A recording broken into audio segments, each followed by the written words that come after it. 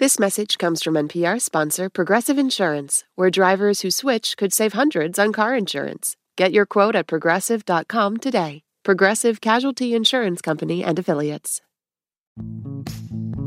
This is NPR's Life Kit. I'm Andy Tagle, one of the producers of this show, and today we've got a special spring delivery for you. An array of tips on how to build better, prettier bouquets at home. I know. Florals for spring? Groundbreaking. But with Mother's Day around the corner, wedding season on the way, and all those lovely spring flowers in full bloom, now's a great time to stop, smell, and then arrange the roses. Because a thoughtful bouquet can make any day a little brighter. And while it's great to support your local florist, why not let your creativity blossom? Inspiration is all around. Okay, I have a hard question for you. What is your most favorite flower? Wow, that is quite hard. I get asked that a lot. My favorite flower changes all the time. I fall in love with a new flower every day, it seems, at the moment. That's Alexander Campbell, better known as AC Floral Studio on TikTok, where he has over 1 million followers. When it comes to flowers, he's an equal opportunity florist. I use hydrangeas a lot, and I really love carnations, which is quite an unpopular opinion. Why do carnations get such a bad rap? I don't know. I mean, I live in Spain, right? So in Spain, they're always associated with being a very, very cheap flower. But I think they're so great. They're so affordable. They come in a ton of different colors. I love them, so I'll continue using them. Do you delight in daisies? Are you taken with tulips? There are no bad blooms, says Alex. And he would know.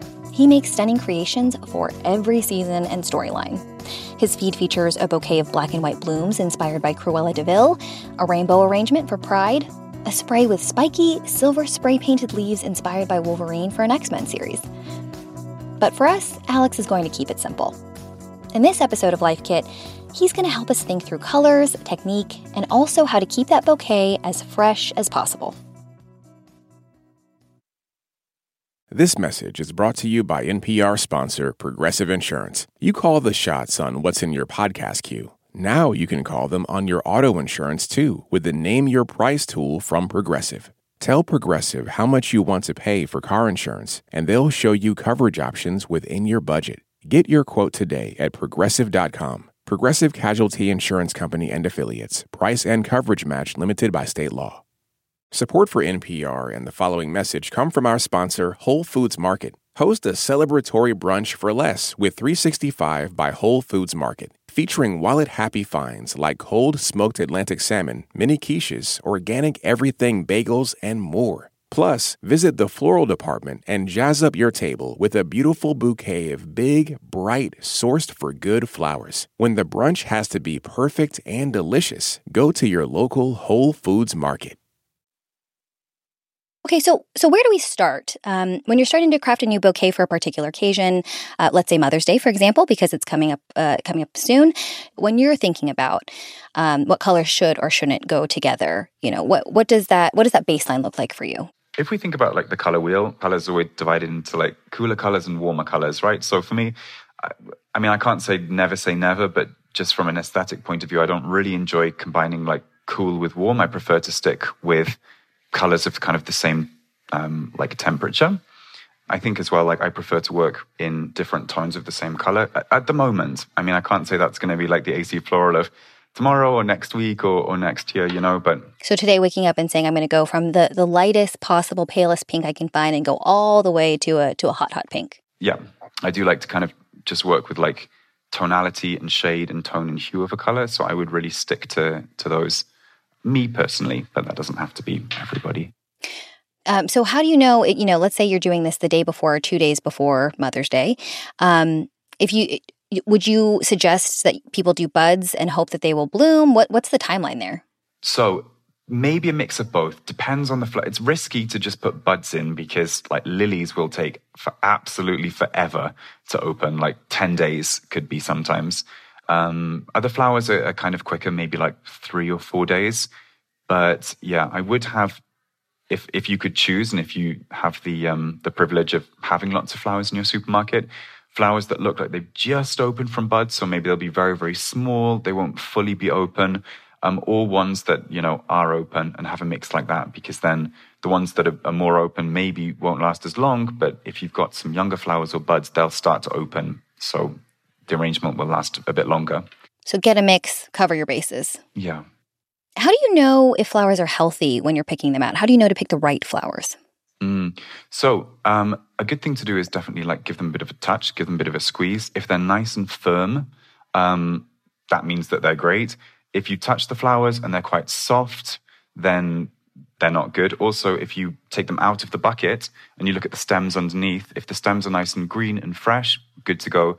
But if they're brown and kind of, the water's cloudy, kind of starting to rot, then they're not good. But honestly, I think with flowers, the visual is the strongest, right? We can look at a flower and know if it's on its way out or if it's in bud as well, then it's going to bloom. Love it. So from there, what are all the floral elements you want to keep in mind when building a beautiful bouquet? So I'm a complete beginner here. I'm really looking forward to learning from you with all these things. But what comes to mind for me are things like, fullness or greenery or height. Is there a list of things that you can give us that we should think about when building bouquets? For sure. I mean, it depends what type of bouquet you're making, but I think with all bouquets, you try to find a mixture of flowers, some which are filler flowers, which are it could be greenery, or it could be a very cheap flower, which sort of fills it out. Hydrangeas are a great filler flower because they take up a lot of space in an arrangement. They're really easy to put different flowers in. Carnations as well, they're a filler flower. And then maybe some star flowers like the delphiniums, which are really tall, clematis, which are so beautiful. Spray roses are really nice as well. So kind of daintier and more special looking flowers. They usually come in smaller packets in the supermarket. So make sure you have a good mix. I say 3 or 4, but if you have the budget and the time and you want to get 10 different packets of flowers, then go for it and have fun. And obviously, when you first start with flowers, you have to make sure that all your stems are nice and clean. You've got a fresh cut on all of them. But a variety of flowers, a variety of textures as well, is really, really important, because if you think they're all the same level, all the same sort of size, you're going to create a very two-dimensional bouquet. And it always looks better if there's kind of movement and it's a bit more dynamic. So you can achieve that with different size flowers, different colors flowers. So definitely important to think about and then just go with it. Okay. And then you said before all of that, you want to make sure you have fresh, clean stems, that you're cutting everything right. Okay. You won't like this, Alex, but I can't say that I often do that when I have flowers at home. Can you give us words of wisdom for making sure that your flowers are as healthy as possible, or, what trimming technique, what have you got for us? I mean, Andy, you'll have to. It really changes the lifespan of the flowers completely.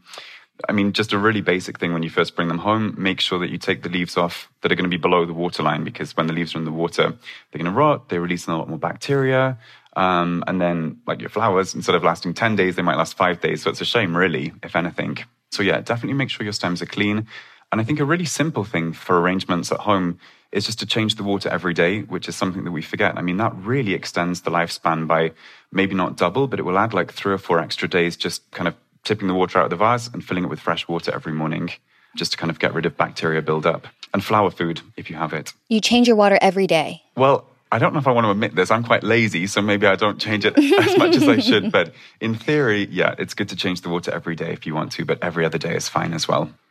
Best practice every day. Okay, definitely something I did not know. It's starting to explain some things for me. Okay, so we want to take the leaves out. You want to change your flowers every day if you can. Flower food is good. And is there a technique when it comes to cutting stems? Yes, definitely. So always good to cut at a 45-degree angle, or as close as you can get to 45 degrees. A couple of different reasons, really. One is when you cut them at an angle, you increase the surface area so the flower can absorb more water. And also, if you think about when you put your flowers in the vase, if they're flat, you risk them sort of being stuck against the bottom of the vase and the flower not really being able to intake water, even though it's in water. So when they're cut, no matter how you put the flowers in the vase, they're always going to be able to drink. So an extra layer of guarantee.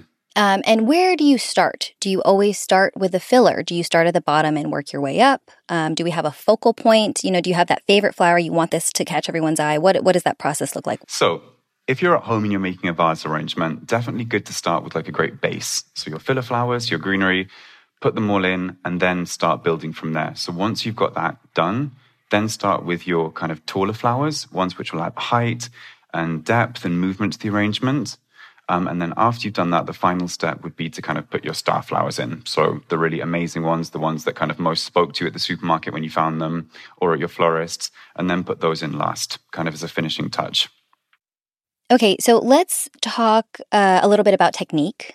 What are a few things people can do to make a basic grocery store bouquet really sparkle, get to that next level? So you have a palette that you're already working with. What can we do to zhuzh it up? I mean, I can't really give a hard and fast answer, but I can give from maybe personal experience that during the first lockdown, I would go out to buy supermarket flowers like twice or sometimes even 3 times a week just because I really wanted something to do and I wanted that creative outlet to have.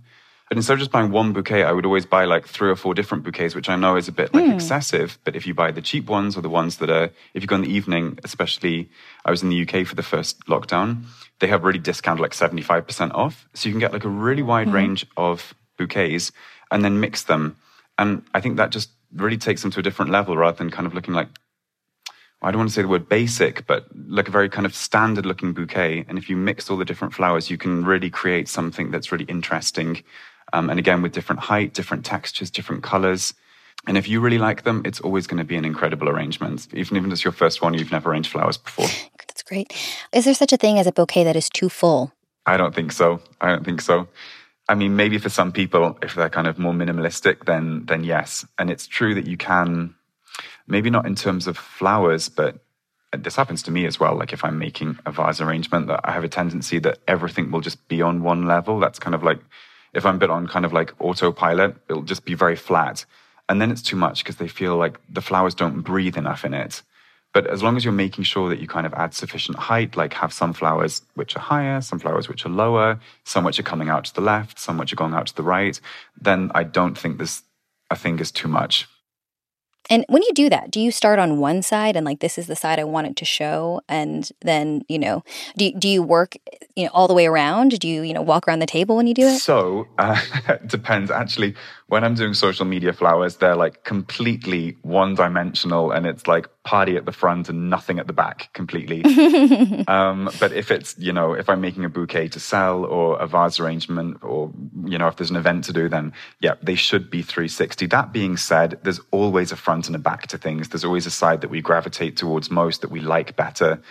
A tip as well for when you're doing this at home is, the Lazy Susans, what you put cheese on for like a dinner party. Mm-hmm. So it's a great tip. If you put your vase on top of a Lazy Susan, then you can easily just spin it around on the table and it's just easier to make a 360 vase arrangement. So Alex, why do this at all? Why not just stick to a quick and easy supermarket bouquet? Yeah, I mean, I think all flowers are beautiful, but I guess the main difference between like supermarket flowers and flowers that maybe you do at home or you get from a florist is probably just a question about love and care, like when they're being mass produced for supermarkets, even though they're really nice, and I know somebody worked hard to make them, they're sort of just churned out, and when you do it yourself, you put extra love, extra care, extra time into making that. And I think that's the key ingredient that's always going to differentiate it from something else.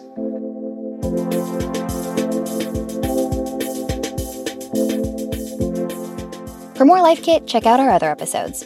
We've got one on how to start a garden, another on comfort decorating, and lots more on everything from finance to mental health. You can find those at npr.org/lifekit. And if you love Life Kit and want more, subscribe to our newsletter at npr.org/lifekitnewsletter. And now, a completely random tip from one of our listeners. Hi, my name is Carly. I'm calling from Colorado, and this life hack has changed my world. I buy almond butter, and it's a natural kind, and it tends to just separate because it's natural. So to fix this, instead of stirring it and spilling the oil everywhere every time I go to use it, I actually just flip the almond butter itself upside down in the cabinet. And so all of the almond butter goes to the top and the oil goes to the bottom, essentially the top where it's sitting in the cabinet. And then when I go to use it, I just flip it right side back up. And the almond butter is not separated, and it's so easy to use. If you've got a random tip, leave us a voicemail at 202-216-9823 or email us a voice memo at lifekit@npr.org. This episode was produced by Megan Kane, who's also the managing producer, with help from Monsi Karana. Beth Donovan is the senior editor. Our production team also includes Claire Marie Schneider, Sylvie Douglas, and Audrey Nguyen. Our digital editor is Dahlia Mortada, and our visuals editor is Beck Harlan. I'm Andy Tagle. Thanks for listening.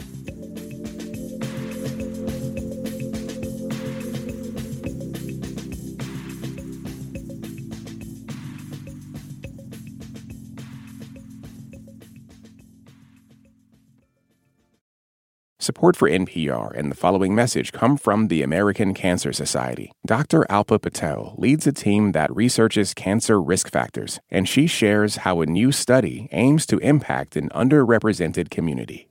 My greatest hope for the Voices of Black Women study is that it will help us understand and identify culturally tailored ways to change and really eliminate the unacceptable disparities for future generations of Black women as it relates to cancer.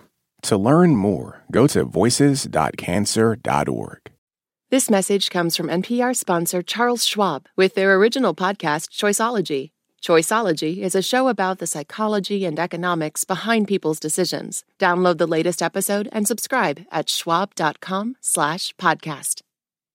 Is it possible to engineer our way out of the climate crisis?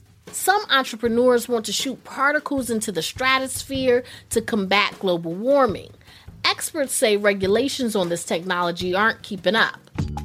The world of solar geoengineering on the latest episode of The Sunday Story from NPR's Up First podcast.